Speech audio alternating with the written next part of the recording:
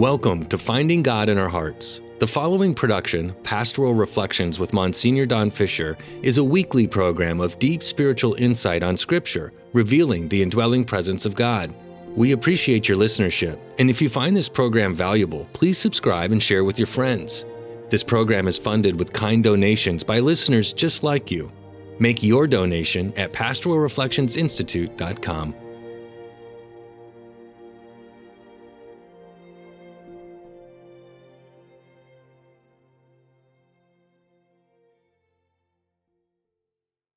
Today we celebrate the solemnity of the Most Holy Trinity, the opening prayer.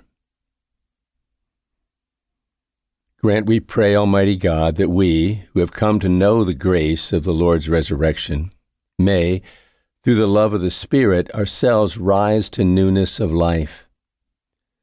Through our Lord Jesus Christ, your Son, who lives and reigns with you in the unity of the Holy Spirit, one God, forever and ever. Amen. A reading from Exodus, 34th chapter, 4th through the 6th verse and 8th through the 9th verse. Early in the morning, Moses went up Mount Zion as the Lord had commanded him, taking along the 2 stone tablets. Having come down in a cloud, the Lord stood with Moses there and proclaimed his name, Lord. Thus the Lord passed before him and cried out, the Lord, a merciful and gracious God, slow to anger, rich in kindness and fidelity. Moses at once bowed down to the ground in worship. Then he said, If I find favor with you, O Lord, do come along in our company.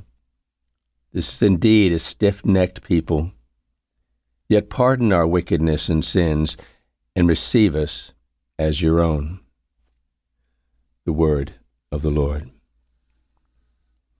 Responsorial Psalm, Glory and Praise Forever. A reading from the second letter of St. Paul to the Corinthians, 13th chapter, 11 through the 13th verse. Brothers and sisters, rejoice, mend your ways, encourage one another, agree with one another, live in peace, and the God of love and peace will be with you. Greet one another with a holy kiss. All the holy ones greet you. The grace of the Lord Jesus Christ, the love of God, the fellowship of the Holy Spirit be with you all. The word of the Lord. Hallelujah verse. Glory to the Father, the Son, and the Holy Spirit, to God who is, who was, and who is to come. The gospel for this Feast of the Holy Trinity is taken from St. John, 3rd chapter, 16th to the 18th verse. God so loved the world that he gave his only Son, so that everyone who believes in him might not perish, but have eternal life. For God did not send his Son into the world to condemn the world, but that the world might be saved through him. Whoever believes in him will not be condemned, but whoever does not believe has already been condemned, because he has not believed in the name of the only Son of God. The Gospel of the Lord. Take the next few moments as we listen to this music to ponder the images and the thoughts that come to you as you listen to these readings.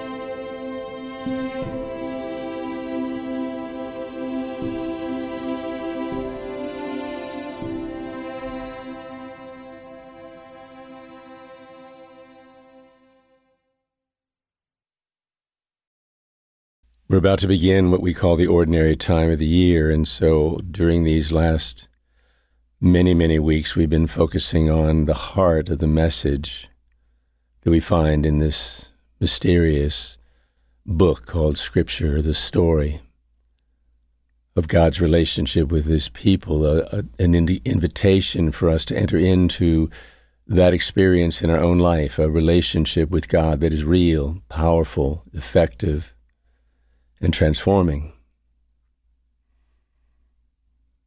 And so it seems appropriate that as we end this, we're looking at, okay, here's a feast that's focused on simply who is God.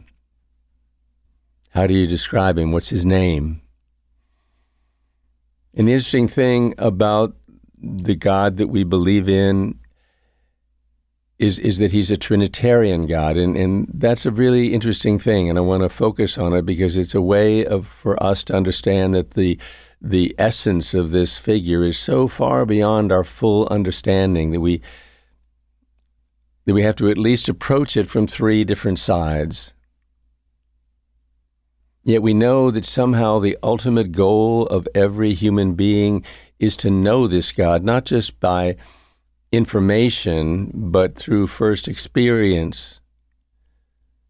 And then ultimately the goal is that one day we will be with Him and we will see Him face to face. We will see His face, which is so interesting to me because it implies that we'll see the way He sees us.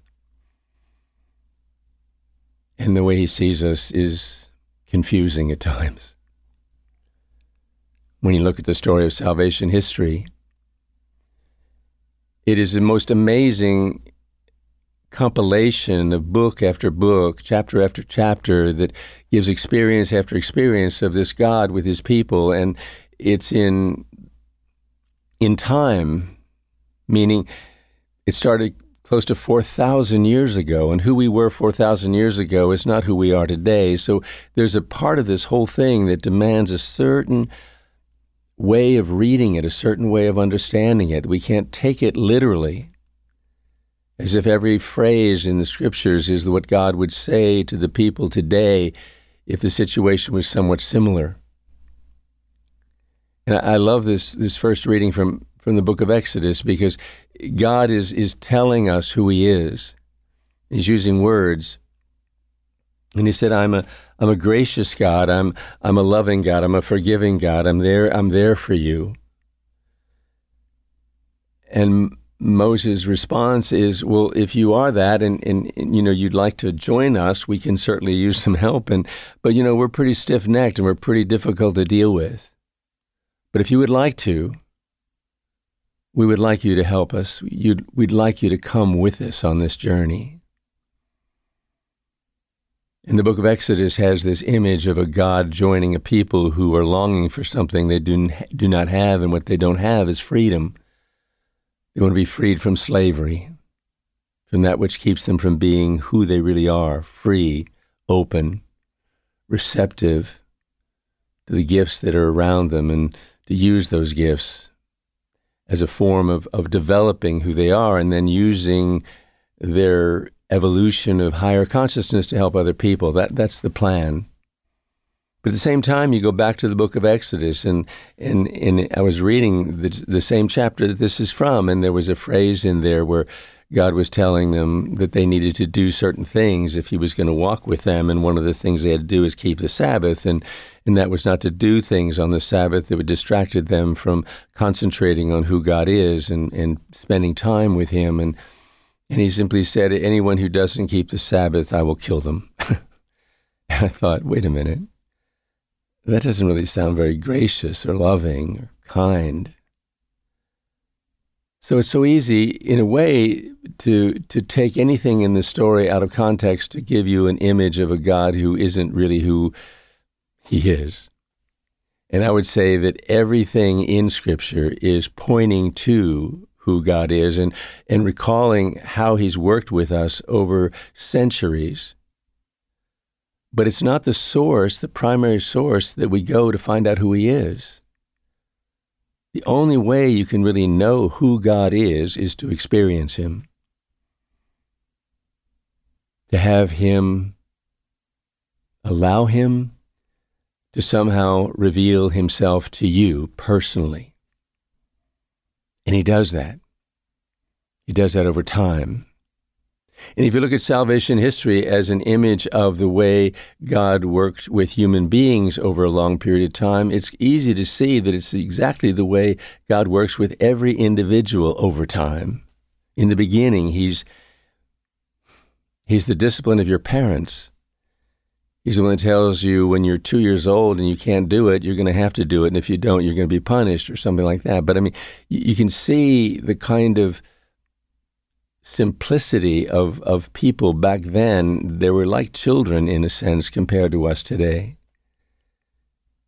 And then you see him moving away from rules and laws and regulations into something much more intimate, much more personal. And then you see the New Testament. Imagine the Old Testament is God working with people when they're really, really limited in terms of their ability to understand much beyond justice.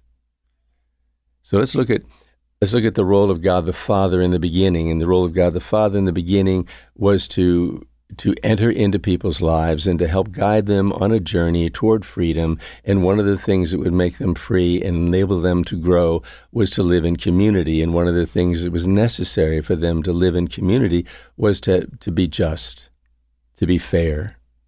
An eye for an eye, a tooth for a tooth, not an eye for 10 eyes or a tooth for 10 teeth. No, it made sense in the beginning as they worked together in a community that if someone did something wrong, you could do it back to them, but only in the same proportion they did to you. That was a real step forward. That was a real movement toward understanding the way in which God intends us to live together in justice. And he tried to lead us into a place of freedom by finding people who could guide us and show us the way. There were patriarchs, there were prophets, there were priests, there were kings. But whenever God works through the authority of another, the human nature of that other gets in the way, because nothing is harder on people than giving them power in terms of helping them to really be there for other people. It's such a temptation. We know it.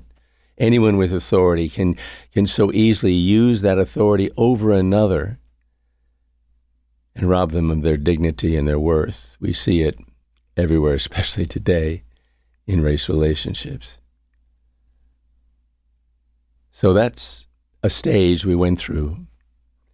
But then he realized that he had to be another stage, and then that was God the Father, and now we're going to God the Son. And God the Son enters into the world to do something more than the Father could ever do. He has to model for them something that goes beyond justice, and what he's modeling is a thing called love. And the word for love in the New Testament is forgiveness. Another word for forgiveness is full, radical acceptance of what is true. To see goodness for what it can accomplish, to see evil for what it destroys. And the more we see both of those things, the more we're imbued with an experience of one living in the world, manifesting this thing called mercy, called love, called no judgment. It opens us up to a whole nother way of interacting with each other. It's so interesting when God says, one thing I want you to do, he said this through his Son, stop judging each other. And I think to myself, and I've said that to people, God does not want us to judge. And then they'll quote the creed that we say on Sunday, and God is the judge of the living and the dead. Well, it's so interesting. You've got to understand judgment in this way. Judgment is not discernment as to whether something is life-giving or death-dealing. That's called discernment. But judgment has to do with value, people's value. And to judge someone as not valuable, not worth saving, not worth working with, not worth being saved, that's what we can't ever fall into. And yet that's what justice tends to lead to. It's sort of like the people who harm us, they should not only be dealt with justly, they should be, if they cause pain, they should be in pain. And in the mindset is there's something ugly and horrible and bad about these people. Like bad people don't deserve love, affection, forgiveness. That's judgment. And the most amazing thing that Jesus came to do, it's another dimension of who God is, because we have God the Father, then God the Son, then God the Spirit. So I'm trying to make a distinction between each of their roles in our lives, particularly in time now. I'm talking about the way they've been revealed to us, because it's one God, it's one person.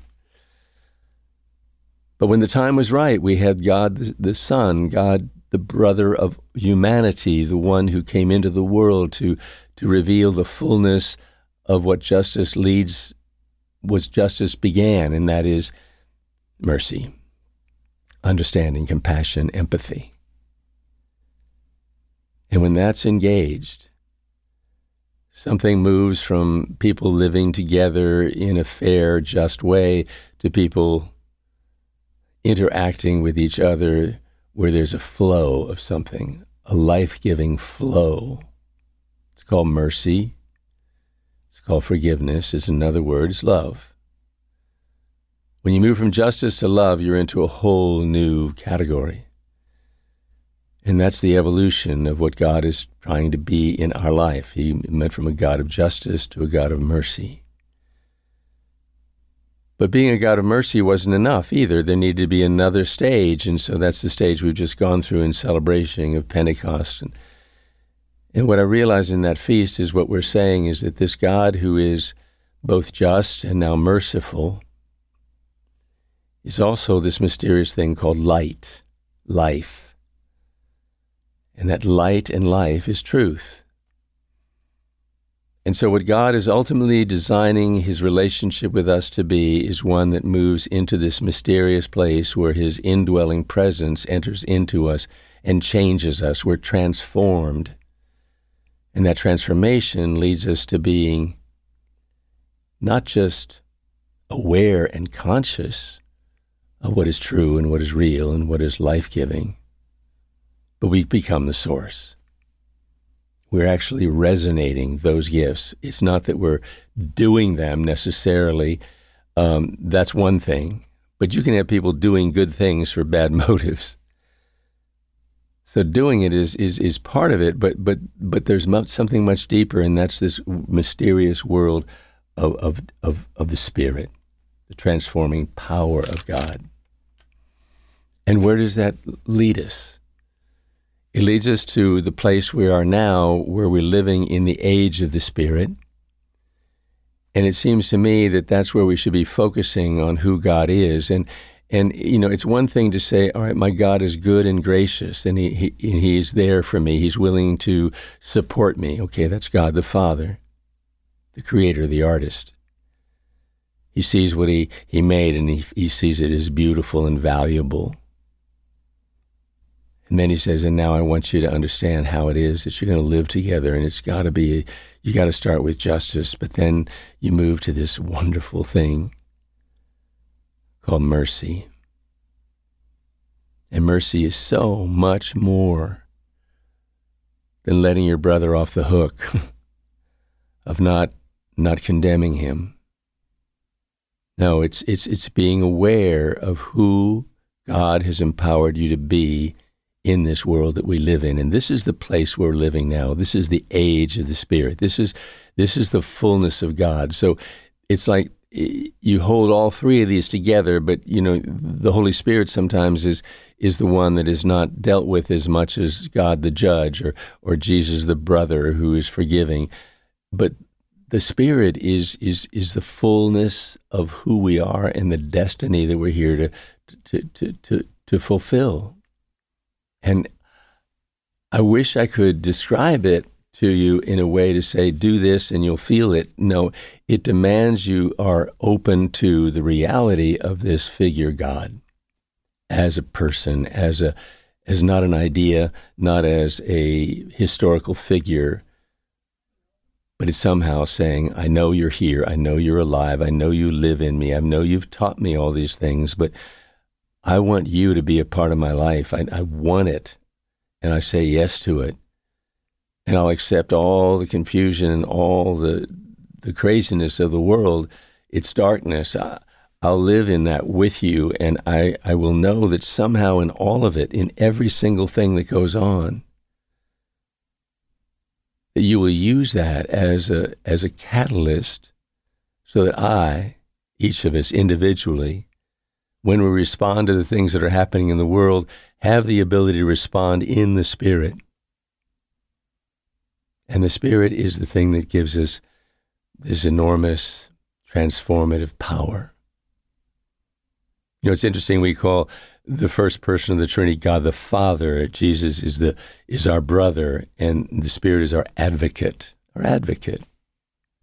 our lawyer. Isn't that interesting?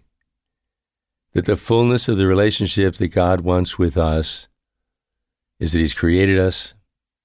He now loves us in mercy and forgiveness. And He's there to protect us from what? What does a lawyer protect you from? A misuse of the law. The law, if you break it, you're condemned. But the law is also something that Jesus came to say that I've come to destroy its power over you. So we break the law. Jesus broke the law all the time, not the law of love or the law of forgiveness, but the legal law. And so it's so interesting to also see this dimension of this resonance in us of God working through us to save the world, is also free of the limitations of so many of the rules and laws. It doesn't mean that we can get away with doing anything negative. It just means that we are here to be such a mysterious instrument that no set of rules, no set of organized ways of dealing with in life is going to fit. We need wisdom, and wisdom goes beyond law. And that's the beauty of this incredible gift of the Trinity. But nothing is more important than finding and sensing and realizing its fullness and live ultimately in the Spirit.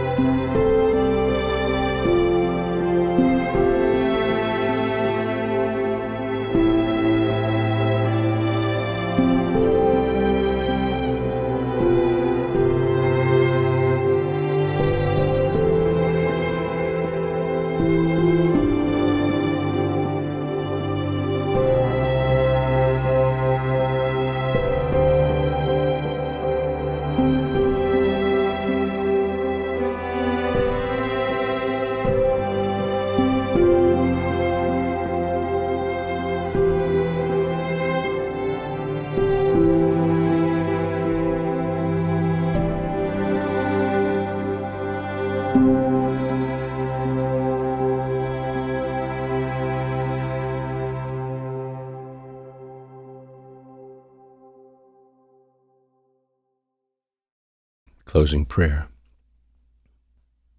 Father, your greatness is too much for us.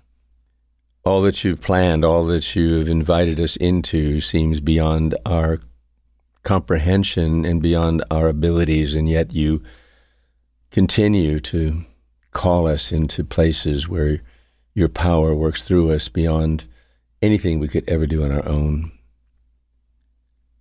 Open us all to this great gift of your presence in our life. Help us to be encouraged and enlightened and empowered so that we can accomplish all that you ask us to do. And we ask this in Jesus' name, amen.